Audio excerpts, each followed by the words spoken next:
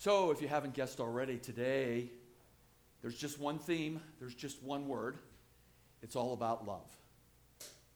And in our increasingly divided world, we sometimes wonder, where is the love? Where has it gone? So I'm going to take you back in time. You probably recognize those young men up there. What do the Beatles have to do with love, right? How do we juxtapose the Bible and the Beatles, right?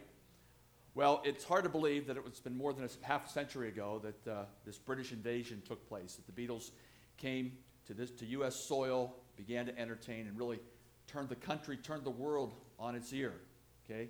And as I mentioned, they called it a different form of a British invasion. So I've often been puzzled by the scope and the depth and the reach of the Beatles, because although their songs were very famous, I didn't think that the lyrics were necessarily all that deep. Okay? So as we look at some of their famous songs, some of their early songs from 1964, you all remember, or most of you will remember, I Want to Hold Your Hand, right? Pretty deep stuff, right? How about She Loves You, Yeah, Yeah, Yeah. Okay, we can all sing that, break out into song. There's a message there somewhere, but it's not particularly deep or profound, at least as far as I can gather, right? But they wrote a lot about love. I don't know how necessarily scriptural they were, but one of the songs that stands out the most, the title of our sermon today is Love Is All You Need. We buy into that? Is that all you need? So here's the first line from that song by the Beatles. Very profound. Love, love, love. I'm sure it'll get deeper here in a moment. Let's see what the second verse holds for us. Oh. Love, love, love. Okay, 6 times. There's got to be a message there somewhere. I'm sure it'll get a little deeper here. Let me go to the next one. Oh, okay. Doesn't seem to get very deep, does it? How deep does love have to go? Is love deep enough in and of itself? The Beatles evidently thought so. So again, I don't know how spiritual, the Beatles were, but as we look at the lyrics, we might kind of figure out that there was maybe a little bit of a deeper meaning. As the song goes on here, there's nothing you can do that can't be done. Now, we could read a little more deeply into that. Okay? You can do anything. You can do anything with Christ. Put your mind to it, the talents that you've been given. You can do maybe more than you think you can do. And we know that He, the great Savior, can do anything at all, right? So maybe it's a little deeper than we think. There's nothing you can sing that can't be sung. I'm very high on our choir. I think they do a terrific job. Appreciate what Jen and everybody in the choir does, and I think they produce beautiful music for us. It really inspires us and gets us in the mood for the season. So there's nothing that we can sing that can't be sung, right? There's nothing that you can make that can't be made. So as we look upon creation and how the whole universe came about, as we read in Genesis, and how God spoke the world into existence, and how it worked out, and how we now reconcile that, we know that anything that was made by God and through God. So maybe, just maybe, the Beatles are a little deeper than we give them credit for. Maybe this is the most important line from the whole song. Nothing, or we might say no one, you can save that can't be saved.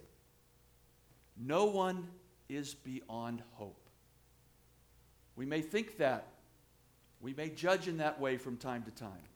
We may say this person, that person is a hopeless case. They're never going to get it. They're never going to rehabilitate. They're never going to get the message. But the Beatles, and as we'll find in just a moment in Scripture, there is no one that can't be saved through Christ. And we can also provide the impetus for that through our love, showing the love to one another, reaching down to that person that is so downtrodden, downcast, walking in darkness. We can be the one to provide the conduit to reach out to them. You might find this certainly agreeable. Love is all you need. At its very core, its foundation, it all begins with love. Everything that we do in terms of reaching out to our fellow man and woman is done through love, with love. Love is all you need. Then it goes on to say it's easy. Well, we know that love isn't easy, right? We know love can be difficult from time to time. But on the other hand, if we just let go and love one another, to humble ourselves, to surrender to God, we can love all people. And then the song ends like this. Love is all you need. I think it's up there about 26 times. Just in case we don't get the message the first 25. One more time for good measure. So I'll leave that up on the screen. Love is all you need. So let's reflect on that for a moment. It's really simple. It's really easy. But then in some respects it's pretty profound as well, because for some reason we don't seem to be getting the message.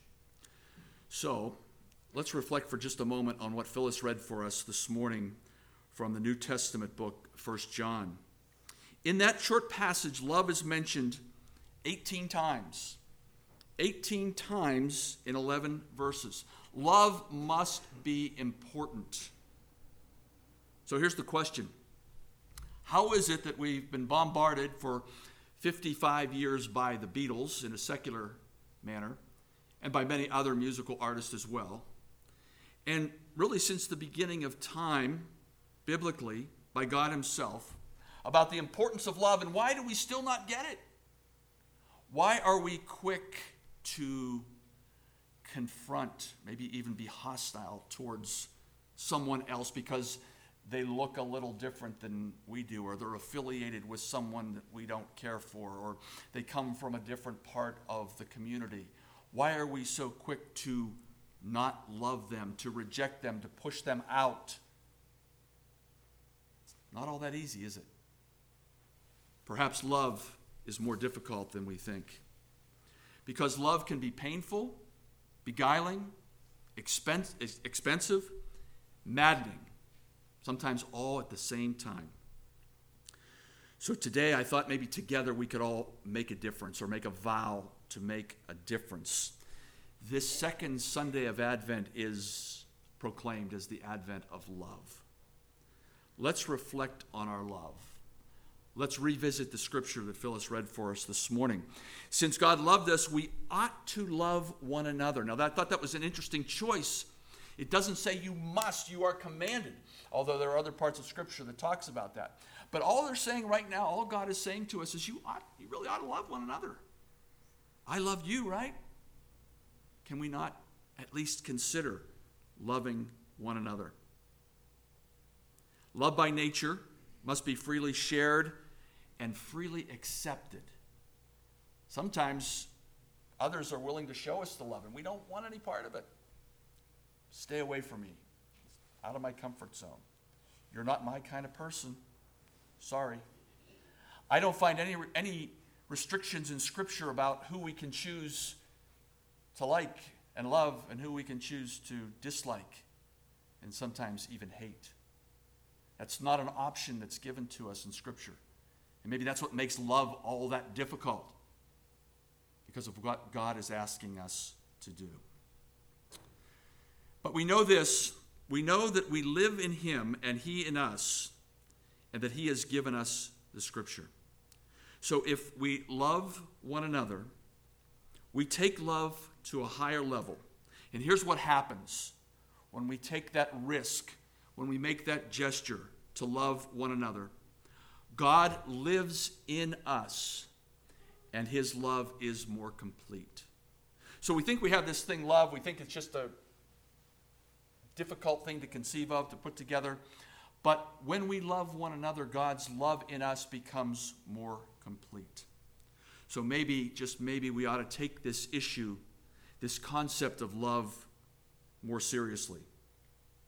We have seen and testified that the Father has sent his Son to be the Savior of the world. That's what we celebrate this time of year, the birth of the Savior. But several weeks in advance of that blessed day, it's important for us to take a moment and reflect on love, because how can we receive him in our hearts if our hearts are hardened, if we're not willing to love others that he's created? We all know. And why then do we question the value of love? In fact, if we don't profess and show our love, how will others ever see it?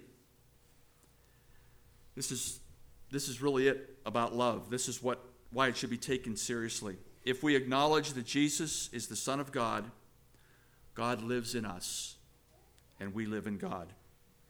And then the narrative becomes really compelling. Here's the message for the day. We know and rely on the love that God has for us, because quite simply, God is love. Whoever lives in love lives in God, and God in them. So if we want others to find God, many, most, perhaps all have to find him in us first. And if we choose to harden our hearts, he will not be found there. But if we open our hearts and humble ourselves and show our love for God and for others, they too will see him. And this is how love is made complete in us. This is what gives us confidence on the day of judgment. Believe it or not, in this world, as flawed as we are like Jesus. Not in a self-righteous way, but in a servant's way.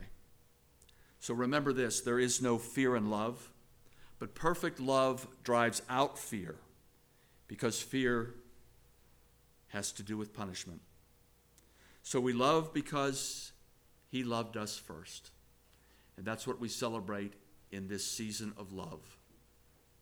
God the Father sent his only begotten Son to save us so that we may realize the glory of his kingdom. But before that day comes, there are others who didn't get the message, chose to reject the message. So today, for all of us, we can truly say that love is all you need. Let us pray. Lord God, you are love, and your love is the greatest salve that heals all wounds, comforts, and brings peace. May we love others as you have loved us, now and forever.